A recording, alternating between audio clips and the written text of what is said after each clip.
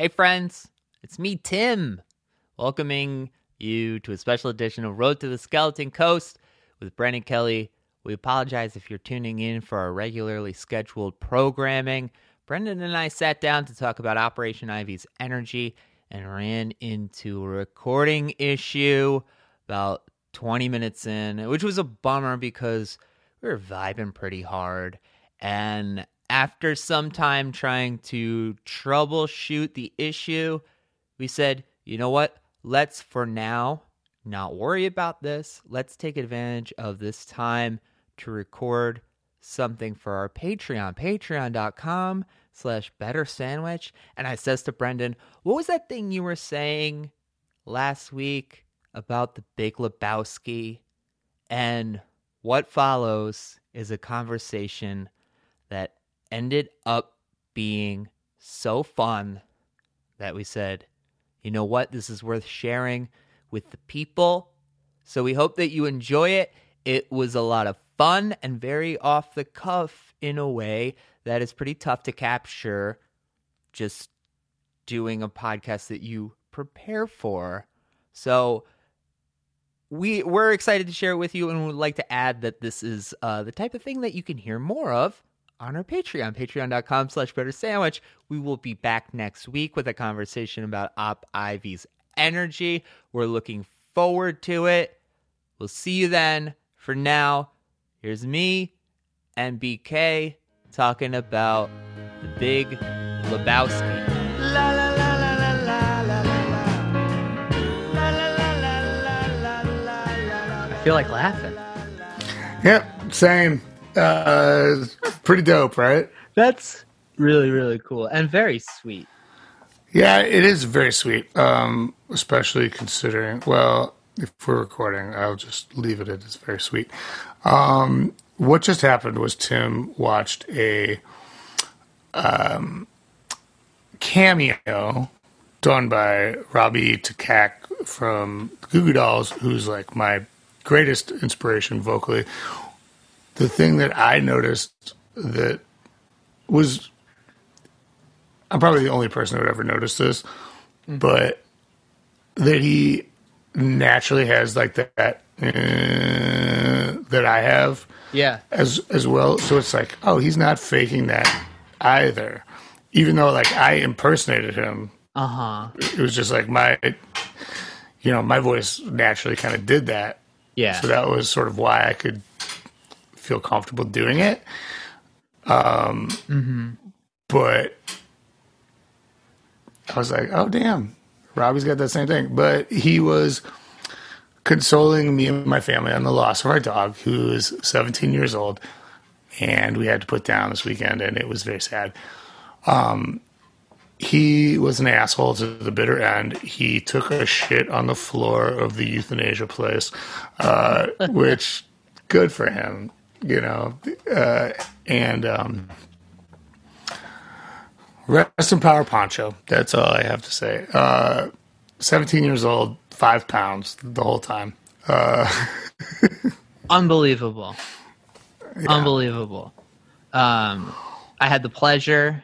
Poncho was not friendly. No, And I loved that. no, he was not. He loved me. He loved my wife. He loved my friend Marcus, the famous 17th century poet. And he loved our friend Summer. He loved our kids eventually. And he tolerated like our close circle of friends. But his main thing was like, fuck you completely. I am not a fan of yours. And he had a partner who is still in my house, who's 16, Izzy. She is also 5 pounds. And she's confused as hell right now. Yeah. But the two of them together, she shared the same sort of ethos, and if anything, was worse more of a dictator than Pancho. Less aggressive overtly, but mean as hell. And Like Evita, right? Is that what that movie was about? I thought it was about seeing Madonna's tits. Is that true? Dude, No. That Golden Globes award she won. Shows up with the Golden Globes. Oh, so you're doing a Globes and Globes? I actually never saw Evita. I don't even know if her tits come out in that, but isn't the Golden... Oh, yeah, that is foreign... Yeah, Hollywood Foreign Press. Yeah, they're into tits. Got a guild member right here. I am a guild member. Guilty as charged. Boom. You just come up with that on the spot? Goddamn right, yeah. Wow. That's how they do it. But, fucking... Oh, so Pancho and Izzy in my house, like in Mission Impossible, where it's like all the laser beams that just go every which way, and like you could never possibly navigate them because you'll hit one, and Unless you got Brian De Palma. nothing on my dogs. Like my wife used to wake me up and be like, I hear something. I'm like, are the dogs going insane? She's like, no. I'm like, then there's nobody in our house. So, like, they're the people that made me learn the difference between watchdogs and guard dogs. Like a guard dog is like your Rottweiler or whatever that murders your would-be rapist. Your watchdog is in your house and they're just small and shit on a pad in the corner every now and then, and they just like guard the shit out of your house. And if anybody comes in, they're like, someone's here, someone's here, someone's here, someone's here, someone's here, someone's here. Yeah. It was really nice, and I'll really miss Pancho. That's all about that. Pour one out, like, for real. 17 years, a long time, dude. Goddamn right. This thing is still not even like started with the goddamn download. It's all right. It's all right. And what's Brendan talking about right now? Well, he's downloading some pornography, and also we had a bit of a technical snafu. We did 15 minutes of gold. Getting ready. It was a real snafu, a real fugazi, you know? A real SSD. Oh, what they say, fugazi. That's what they say when they're actually talking about that, right? Yeah, it's fugazi in like military terms and hip hop lyrics. Fugazi for the to the Washington, whites. DC, Yeah. exclusively. Yeah. Well, we figured, hey, while we're here, Brendan mentioned something to me the other day about a theory of his involving a certain Coen Brothers movie from the second half of the 1990s that is not soundtracked by Gillian Welch. That is not starring Frances McDormand and pretty much the greatest movie ever made. We're talking about The Big Lebowski. Yeah, man. So did I say this last week about how nobody knows what The Big Lebowski's about? That's what you said. That was it, though. I said that on the last actual podcast about how no one could explain what The Big Lebowski's about. No, you said that during the special bathroom break segment that doesn't make it to air. Oh, gotcha. So no one can explain what The Big Lebowski's about. When you ask anybody, it's like stoner got mistaken for a wealthy guy. Some dudes came in and stole his rug. hilarity ensues. And it's like, okay, so that's the first 5 minutes of the movie. Mm-hmm. What happened in the rest of it? And nobody can tell me, for fuck's sakes. And I don't know that movie has a cogent plot whatsoever. But here's what I do know, and I've never heard anybody say this, and Tim, stop me if you've heard this before, because I don't want to be like just a shitty didact, but this movie is only, and it's so obvious to me, a parable about world religion, 100%. You have the dude who's fucking kind of like a new age dipshit. You have Walter, who is obviously a Jew. He's armed, right? He is Israel personified. You've got Jesus, who's a child molester. He's obviously Catholicism. You've got fucking, you've got, what's his dick up on the, in Malibu, Lebowski? Where he goes, Treehorn, Jackie Treehorn, right? Who is Scientology?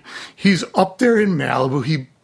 You've got the nihilists, obvious, right? You've got Lebowski, who worships money.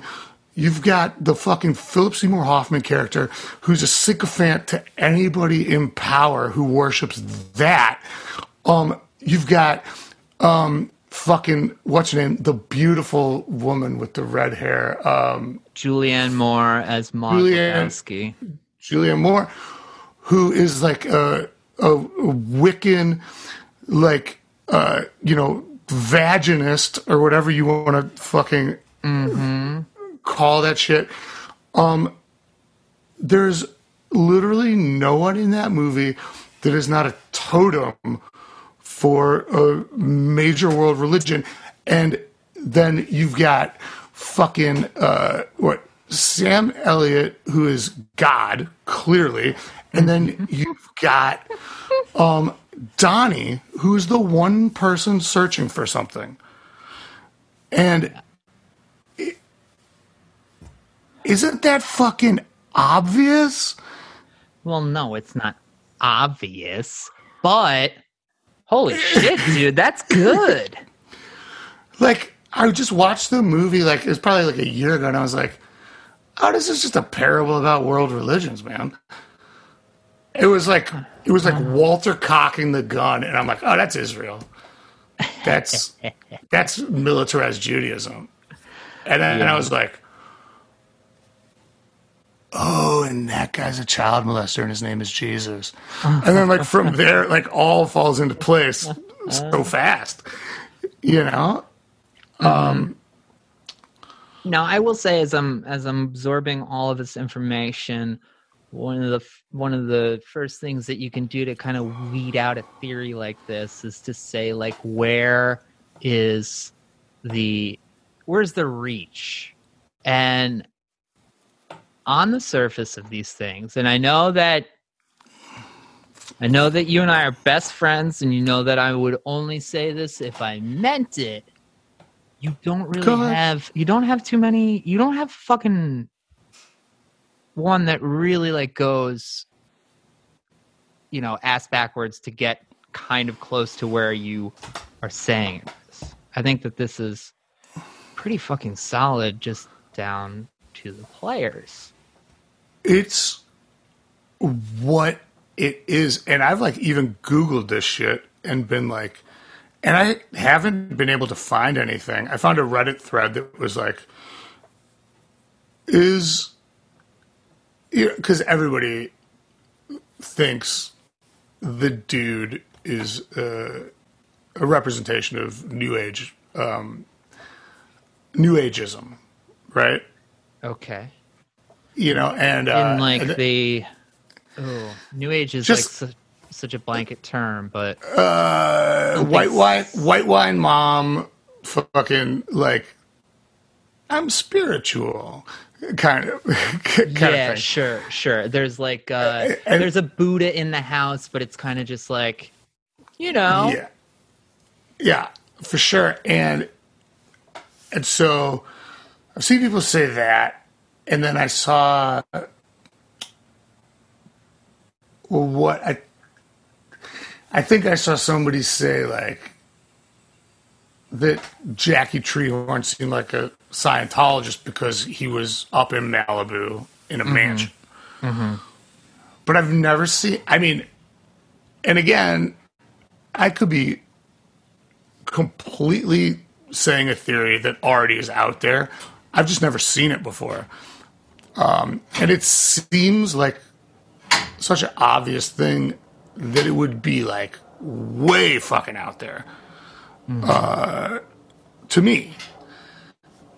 I don't know. Tim, I don't know. If I'm talking out of my ass, tell me, buddy. No, see, so one of the things that I popped into the old IMDb machine, the dude abides, according to IMDb trivia, is a reference to, I never know how to say this part of the Bible. It's Ecclesiastes. Ecclesiastes, Yeah. for that. It's You just chapter come 1, back verse- in time with me and live my life. You'll know how to say all this shit. It's terrible, and you'll be like a horribly destroyed person at the end of it. But Is your how like on point is your like mythology and all that shit? Can you just like drop all of that stuff? nah, not really. I mean, like, I'm okay with it, but like, Oh well, this is Latin. like- That's why you know this shit, right? what, Ecclesiastes? Mm-hmm. No, it's the Bible. I mean, I was raised Catholic. My grandfather went to church every day. My mom went to church twice a week. Oh, you were like a real Catholic. Yeah. I was went fake to Catholic. Sunday school on Tuesday and Sunday. So Did you ever walk in and say, "But it's Tuesday"? I think once, and I got like hit with a ruler. You don't do that again. Ecclesiastes chapter 1 verse 4, one generation passes away and another generation comes, but the earth abides forever. So I don't know if I'd say that is a reference, but it fits. Well, I mean, the thing is that when that is what happens to Donnie, right? Mm-hmm. It He also passes away. Go ahead. He passes away, and then they start bowling again. It's the same. The earth abides forever, right? And the dude abides. He is the linchpin of their bowling team. He holds them down. And so therefore, his unwaveringness, his steadfastness, really does maintain like a normalcy for Walter, for example, a character that personifies a nation in constant distress that needs normalcy provided to them from outside places consistently. I mean, I think the metaphor is bigger than the intention, but the metaphor never falters. It's wow. I mean, Tim, have you ever heard anybody say that John Turturro's Jesus was a totem of Catholicism, even though his name is Jesus and he's a child molester? Have you ever heard anyone say that? I have not. Is that not insane? Like, is the movie so fun that we like don't notice like things that are right in front of our fucking face. I mean, yeah, I feel like there's definitely parallels to be drawn to. I don't know, off the top of my head, it's not really making sense, but the idea that something is so involved and you're so within it that you don't see very obvious aspects to the world or like maybe what it's based on. And is there something to the fact that you can't even tell what's going on? And at the end, you don't know who wins. You don't know who loses. You don't really know what happened. Mm-hmm. And it's just God sitting there being like, well, the dude abides. Like, I mean, the earth stays. The illegibility of that movie is crazy. Yeah. Like, I've never seen a film like that. And that was like where I first started thinking about it really heavily. When I was like, Raising Arizona is my favorite movie of all time. It's the most, that's the one I left off in our top 5 earlier. It might surprise you to learn this, but High McDonough is like my aesthetic and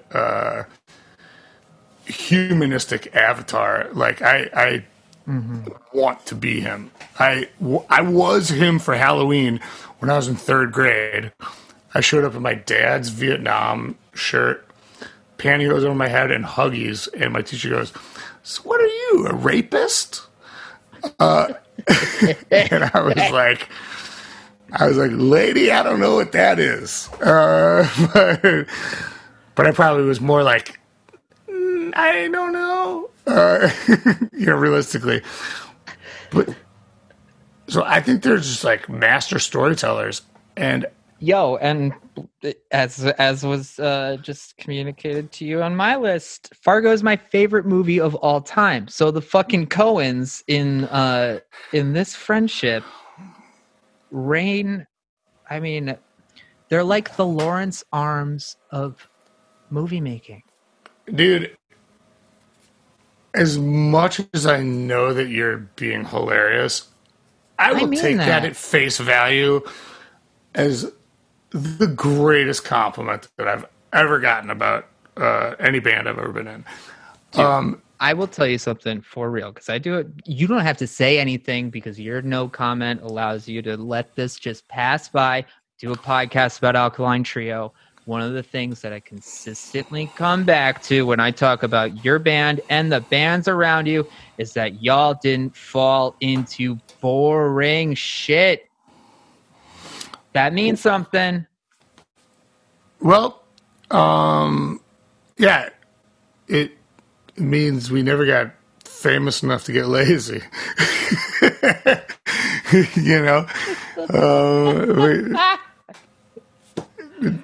If I don't stay hungry, nobody wins. I said that on a record, for fuck's sakes.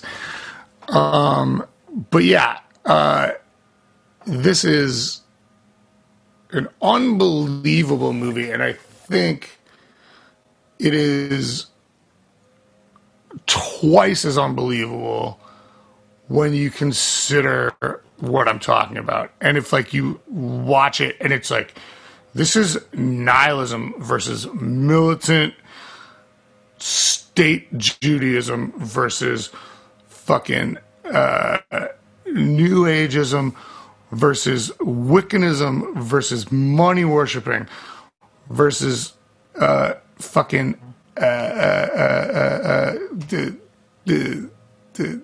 what's that called? The one where you have to be on a boat. Scientology.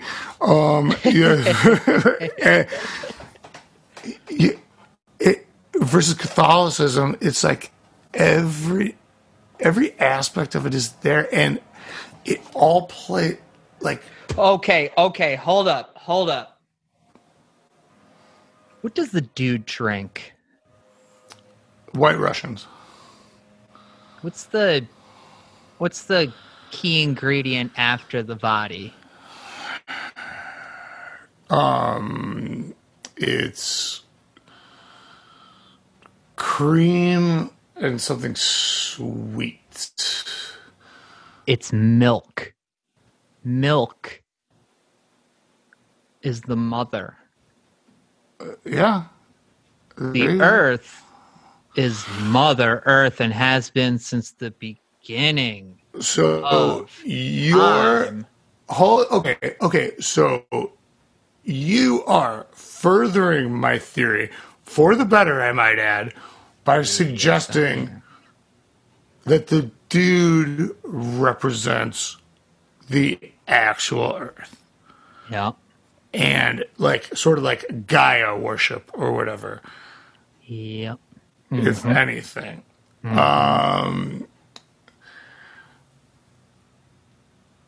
He is being consistently shit on by everyone, so that makes a lot of sense.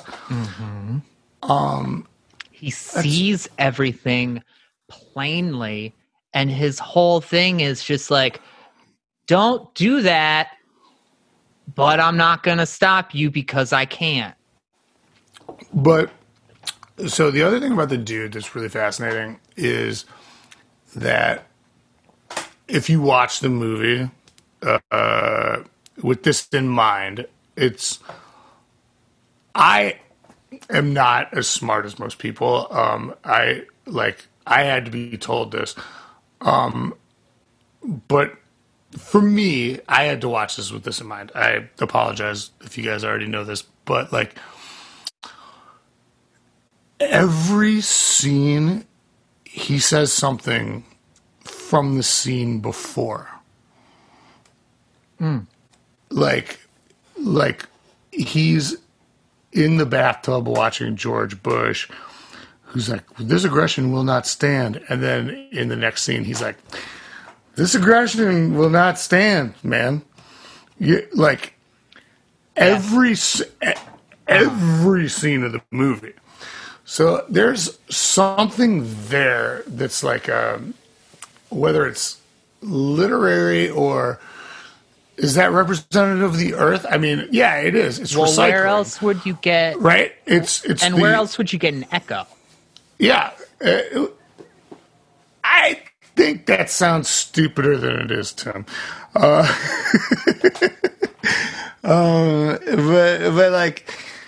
yeah, it is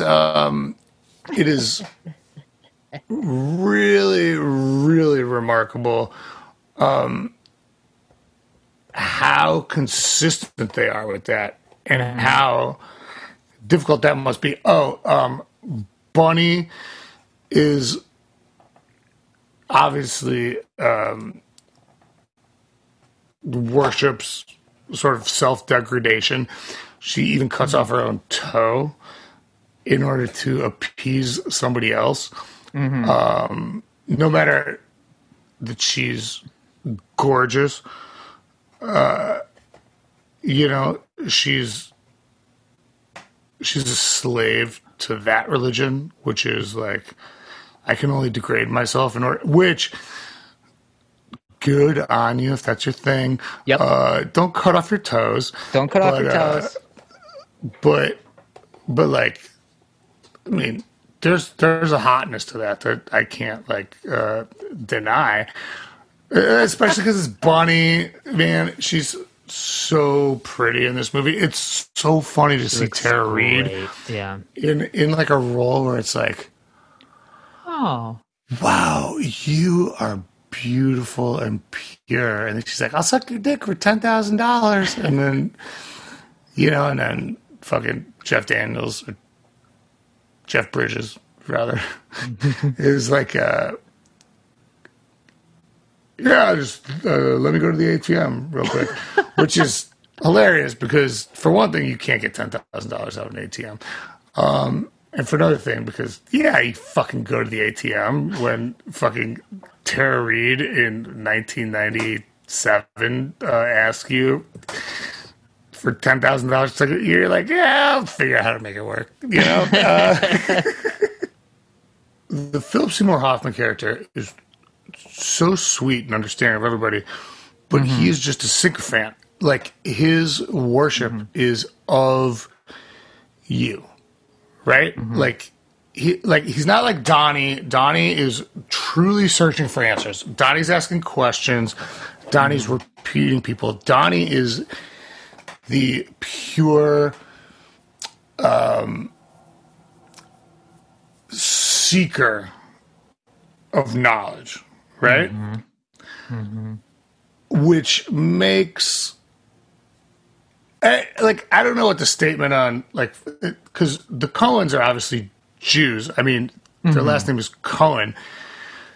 Yeah. So the idea that, like, if I'm correct, which I find it very hard to believe that I'm not, in terms of this theory. No, just in terms of you said, it's really fucking airtight. I mean, there's a group of literal nihilists. It's about it's about ideology. It's about religious ideology and otherwise. And this is so good, yes, man, for real. So oh my God, this is getting so fucked up. I preface all this by saying I am just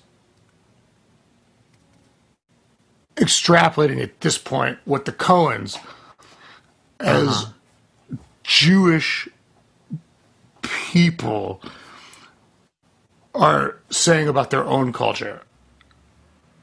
I've never experienced anything like this, but when they're like, "Shut the fuck up, Donnie. Shut the fuck up, Donnie." It's like, is that young Jewish boys being told not to question anything? As they come up in Jewish faith, is that non-Jews coming into contact with their ultra didactic parents? I don't know. I have no idea about that. But it seems to me that, as I said, if this philosophy is sound, which it seems to me to be, there's something to that, right? There's something to that. And there's also something to, and this is extraordinarily fucked up, and I am prefacing it by saying this is extraordinarily fucked up, and this is not the opinions of either Tim Crisp or Brendan Kelly, but the fact that Walter refuses to give money and instead throws a briefcase full of laundry over the bridge has got to be some sort of sword against the just general hegemony that the Coen brothers grew up in, and the idea of, I mean, I guess you can't say hegemony about Jews, but you get what I'm saying. I do, yeah. The stereotype that Jews are cheap, which in my experience has never been the case at all. I mean, they saved the name Silver and Goldstein for themselves, but other than that, I grew up with tons of Jews, and I never noticed anybody not being fucking just as generous as anyone else. I'm obviously meandering here because the truth is it's a fucking white hot thing to say. But are the Coen brothers talking about that? Of course they fucking are. Yeah, and I think that the reason you went there is because we're talking about the Coen brothers' own Jewishness, and I think you go down the list of people from any type of ethnic background addressing stereotypes about that ethnic background 100%. And that is what Walter is. I mean, pointing guns at people, being like, I'm not going to do shit today. You know, like, sidebar, I've always found it amazing that there are people in these, I really regret even saying that accidentally, that there are people that are so religious that they're like, well, God won't let me do anything today because it's Saturday. So I'm going to rig up this fucking elevator and this stove to like automatically do all this shit so I can still like cook food and go down the elevator. And it's like, it's God. Do you really think you're fucking pulling one over on him? Like either you believe in the power of the omniscient almighty or you don't. There's no way your fucking bullshit elevator and like stove thing is doing a goddamn thing for God. Like he's just like, actually, Ruth, well, we don't have hell, but you know. Okay, so I got a couple of thoughts. Donnie's full name is Theodore Donald Karabatsos. Now, I don't know if there is an etymology to be found about that name itself, because it's a fake name. It's a made-up name. Yeah, Karabatsos sounds like vaguely Albanian or some shit like that. But I was thinking Greek. There are also some thoughts that it might be Is Polish. it OTZ or OS? It's BATSOS. Oh, that's Greek. Yeah, that's what I was thinking too. And if it's Greek, there ought to be, to me, at least some thought towards what might Donnie represent in that, like, antiquity religious aspect. Now, you've got a couple of interesting points. The first is the fact that he's the third member of their team. 3 is like, that's Pythagoras' number. 3 like is the basis of, like, you know, kind of cult religion. All starts with like Pythagoras and the triangle as a symbol. It's in the Kabbalah, it's in the tarot, it's in the Illuminati. So the thing is, if I'm just like going off the cuff, which I have been for this entire theory for like years,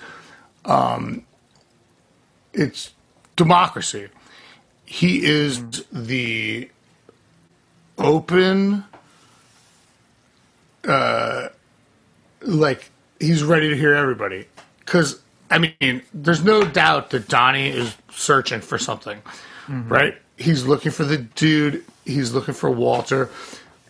He's afraid of the nihilists. He understands Jesus, even as he's a creep. He's looking for something.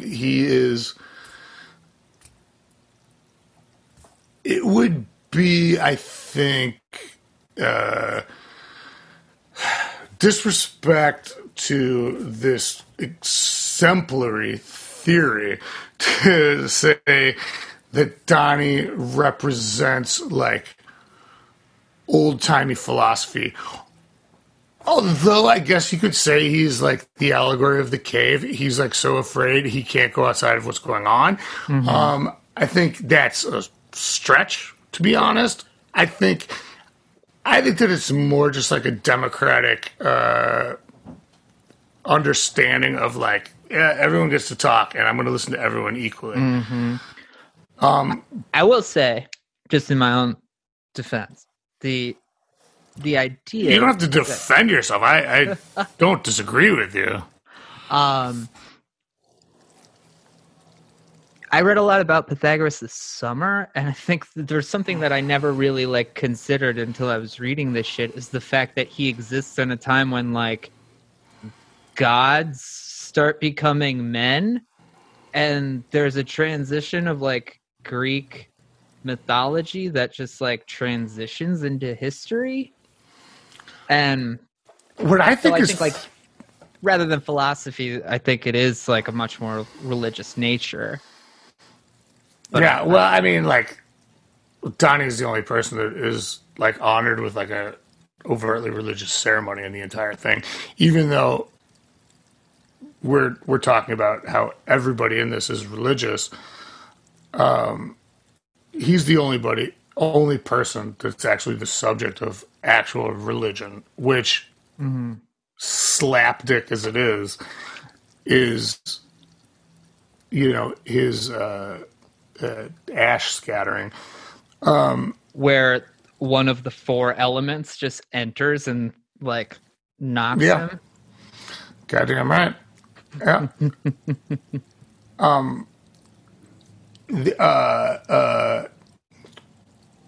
So Pythagoras, to go back to that, is fascinating because he's known for a theorem that he didn't actually come up with, but he is not known for being the guy that discovered that the world was round, which is like that's like being known for nihilist Arby's and not being known for the Lawrence arms. You know what I'm saying? Or the fact that like our like musical tuning and all those ratios are all fucking from Pythagoras. Oh yeah, no, I mean it's fucking wild. But I don't know. So who's Pythagoras? Is it Tony Hale? He's Pythagoras in Maybe. But one of my favorite characters in that movie, by the way. Oh shit, there was something that I was gonna say. Oh, if Donnie's democracy, how about the fucking fact that we see George Bush on the TV in this movie? Well, I don't think Donnie is democracy. I still think Donnie is the person looking for something, a searcher. Like, I think if I'm putting a very philosophical hat on, I would say Donnie is democracy in that anyone can win, right? Yeah. Like not that he's representing the actual sort of tenet of democracy, more that he's representative of like, okay, what do you got? Who's going to show me what's best? You know, the presence of George Bush, I think, is used to exacerbate the Lebowski character who worships money and profit, and the war is over, Lebowski, the bum's lost. That entire attitude to give a, not an underpining, but like a, what'd you call it? An overhang to the notion of people struggling with religion beneath that kind of weight. And it is Lebowski who's truly evil. Jackie Treehorn has no fucking... He's an idiot. Like, when he draws that dick on the paper, that's when I'm like, Scientology, 100%. Like, he's got nothing. you know? And like... Man. Sorry. I'm also just like taking in how good Ben Gazzara is in that role. I love Ben Gazzara, so shout out. Fan of the show. Man, I tell you what, I don't know who Ben Gazzara is. I mean, I'm assuming that he's Jackie Treehorn. Mm-hmm. Yeah. Couldn't pick Jackie Treehorn out of a lineup if you put like 4 like Arthur Poncherelli looking motherfuckers in my basement right now. I don't know that I could pick out Ben Gazzara, but one of the first punk comps I ever got, there was a song called something like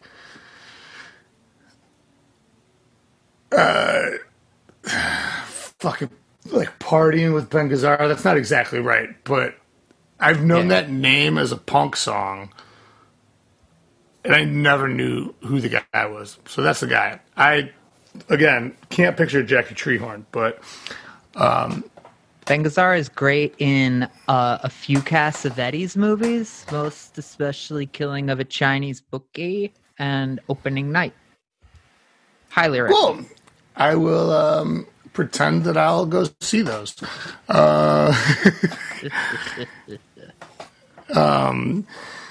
So, yeah, and so look, you're sending me a picture of Ben Gazzara right now, and yep, don't recognize him too. Looks like my uncle Hank. I bet you the Coens were just slobbering on that guy's dick. You know, that's what I've always said about the Coens. If there's one thing that they're doing when they're not writing and directing fucking Oscar-worthy films, it's just sucking penises of character actors, just slobbering on them. I've always said that. I'm like, man, can you imagine what they're doing to the guy that played Cameron in Ferris Bueller's Day Off's dick? Dude, the guy who going crazy. The guy who plays Dusty or Rusty in Royal Tenenbaums, the elevator operator. That guy's in all those movies with Gazzara and Cassavetes. So there's that. Really? Yeah. That's fucking wild. Dusty, he's like Jarmusch level bad. You know, like where he's so bad that you're like, oh, we've got a guy that's not acting here. It'll be fine. Let's get back to the story at some point. You know what I mean? Yeah. Like we see certain Jarmusch movies, like especially the early ones, like Mystery Train, and it's just like, so, how about you? I'm fine, and you? And it's like kind of like the stilted weirdness. It's almost fucking Lynchian in its way because the acting is just so stilted. And I don't know enough about like actual Jim Jarmusch to. Night on Earth was my 5th movie, actually. Got 8 top 5 movies. Nope. What was the last one I said? I think Raising Arizona. Okay, so. Hey, can I tell you something real quick? Beginning in Night on Earth, Gina Rollins, the older woman with Winona Ryder. Uh-huh. That's John Cassavetes' wife. The 3 of these homies are all in opening night. Yeah, but I mean, like the first 2 vignettes are like garbage. They go in order from how bad to how good they are. Better and better. Yeah. The Helsinki Night on Earth. I'd take Ghostbusters out. You don't need it. Yeah, no. Yeah, I mean, I'll still be able to see it. Night on Earth. Fucking. Now I can't remember any of them. Royal Tenenbaums. Movies I love. Man. God damn it, I'm doing a terrible job at this. I remembered them earlier, but now I feel a little more on the spot. I said some shit. I said Fargo, Silence of the Lambs. Raising Arizona. You know what? Silence of the Lambs is a fucking great option. And I said on the, I think 20th or maybe 25th anniversary of Silence of the Lambs on Twitter, I said something like, man, this is one of the most artistically masterful movies I've ever seen. And also, it's been so inspirational to me, like art-wise. And I mean, like, you know, I've got that song on the record that we refuse to do here, Keep Walking Pal, that's called The Ballad of Buffalo Bill. Uh-huh. I like that song. No, it is great. Yes, I understand why you would like it.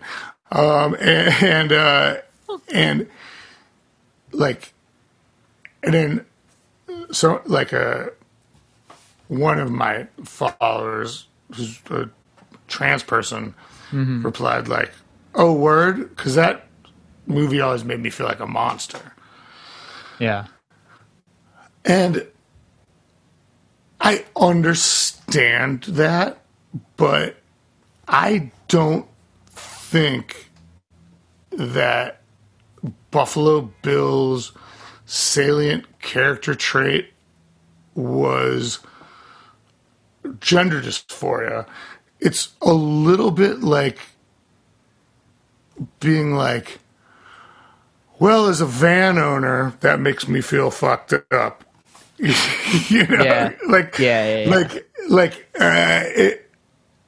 The salient point is that this is a person who's a fucking psychopath, and like a weird fucking bug collector and a skin cutter offer, and it's like the trans thing is almost like, it's not even like a real trans thing. It's a skin mask thing.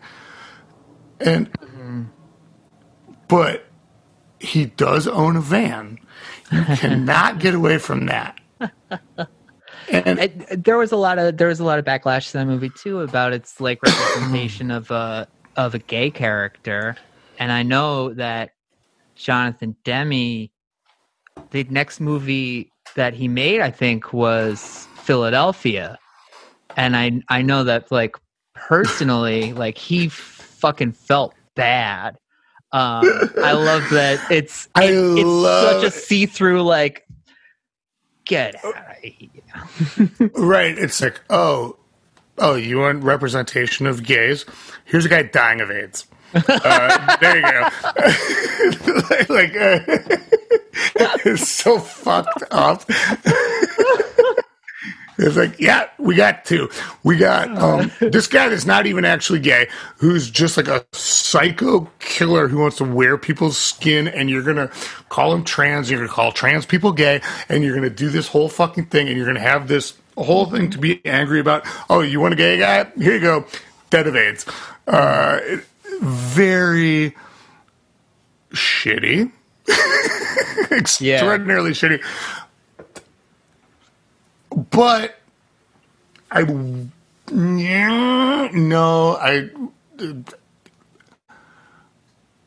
response to making a movie like Silence of the Lambs and having people be like, well, I feel like that improperly represented me. It's like, it was a serial killer. Yeah. It wasn't supposed to represent anybody. Mm-hmm. Like, and I understand that, like, the maligning that trans people have been through, and like the sort of like the jokes and the horrible washing machine they've been put through in like the sort of like public cultural scene. But it is such a minor point for a character whose main traits are skinning people and wearing them and keeping women in a well. Like, there's a certain point where, like, it's like, I understand. Yeah. Trans people are sensitive for a reason, which is that they get shit on all the time. Mm-hmm. However, this is a dude with hair down to his chin. That, like, also van owner. Like, it really, to me, is the wrong battle in this movie. I think there are plenty of places where we can pick battles, like you and I, Tim, as allies, in Hollywood, and try to be like, yo, this is a terrible representation of trans people. Yeah. I think Silence of the Lambs is about a psychopath. Mm-hmm. And I think it's fucked up to the whole thing to even be like, yo, that movie makes me feel like a monster. It's like, no, that's about a monster. Yeah. You're great. You're beautiful, but that's all. Sorry. You do good. You do good with this. I'm a white guy, and I am probably wrong, but I love all y'all. I try as goddamn hard as I can.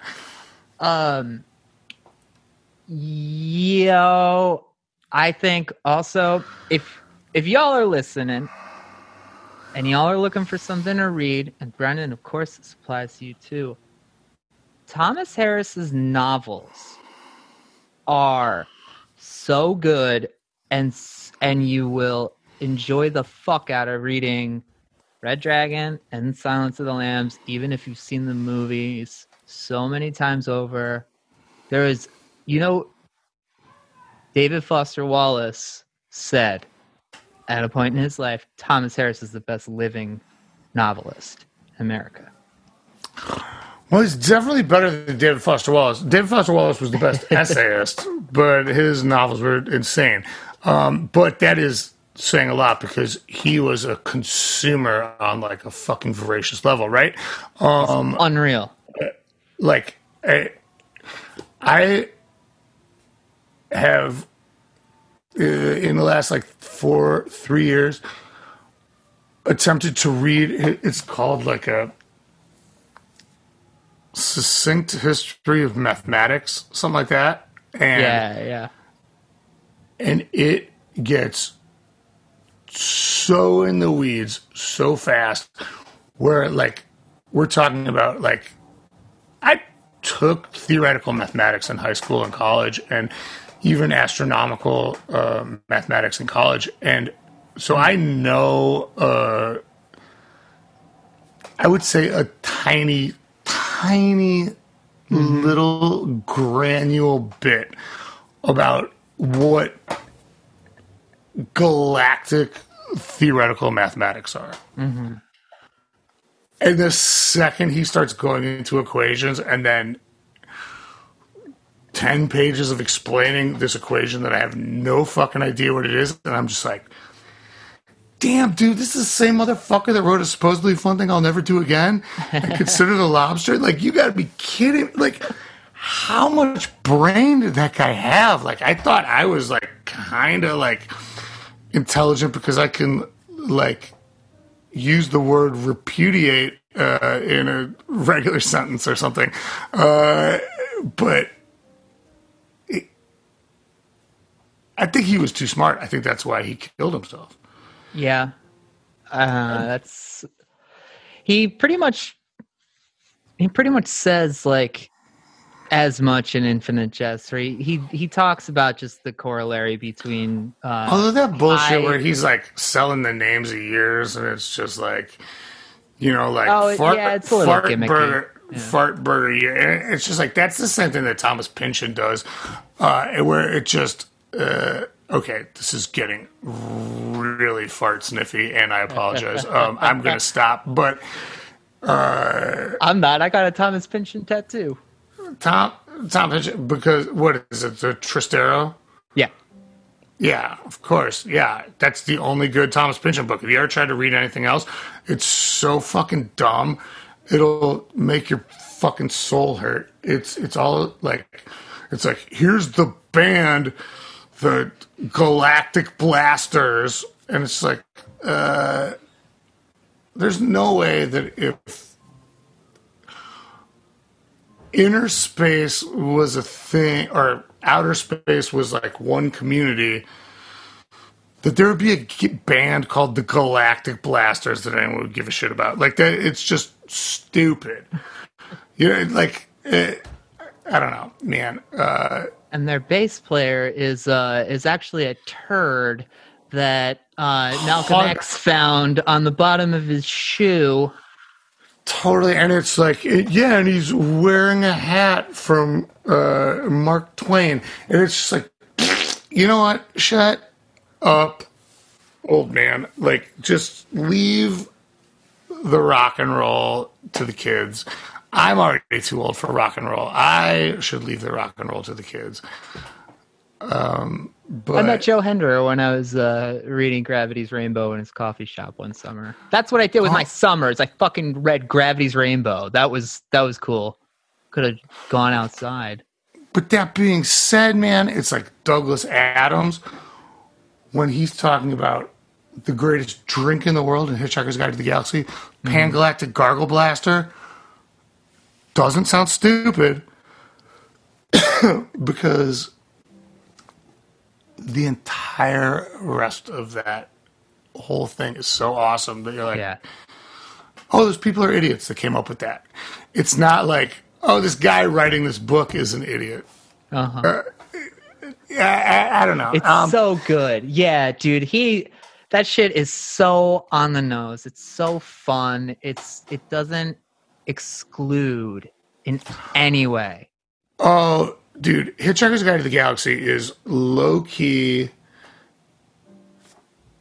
should be celebrated with Vonnegut and Bukowski and Fonte, and all of that shit should be celebrated as high art.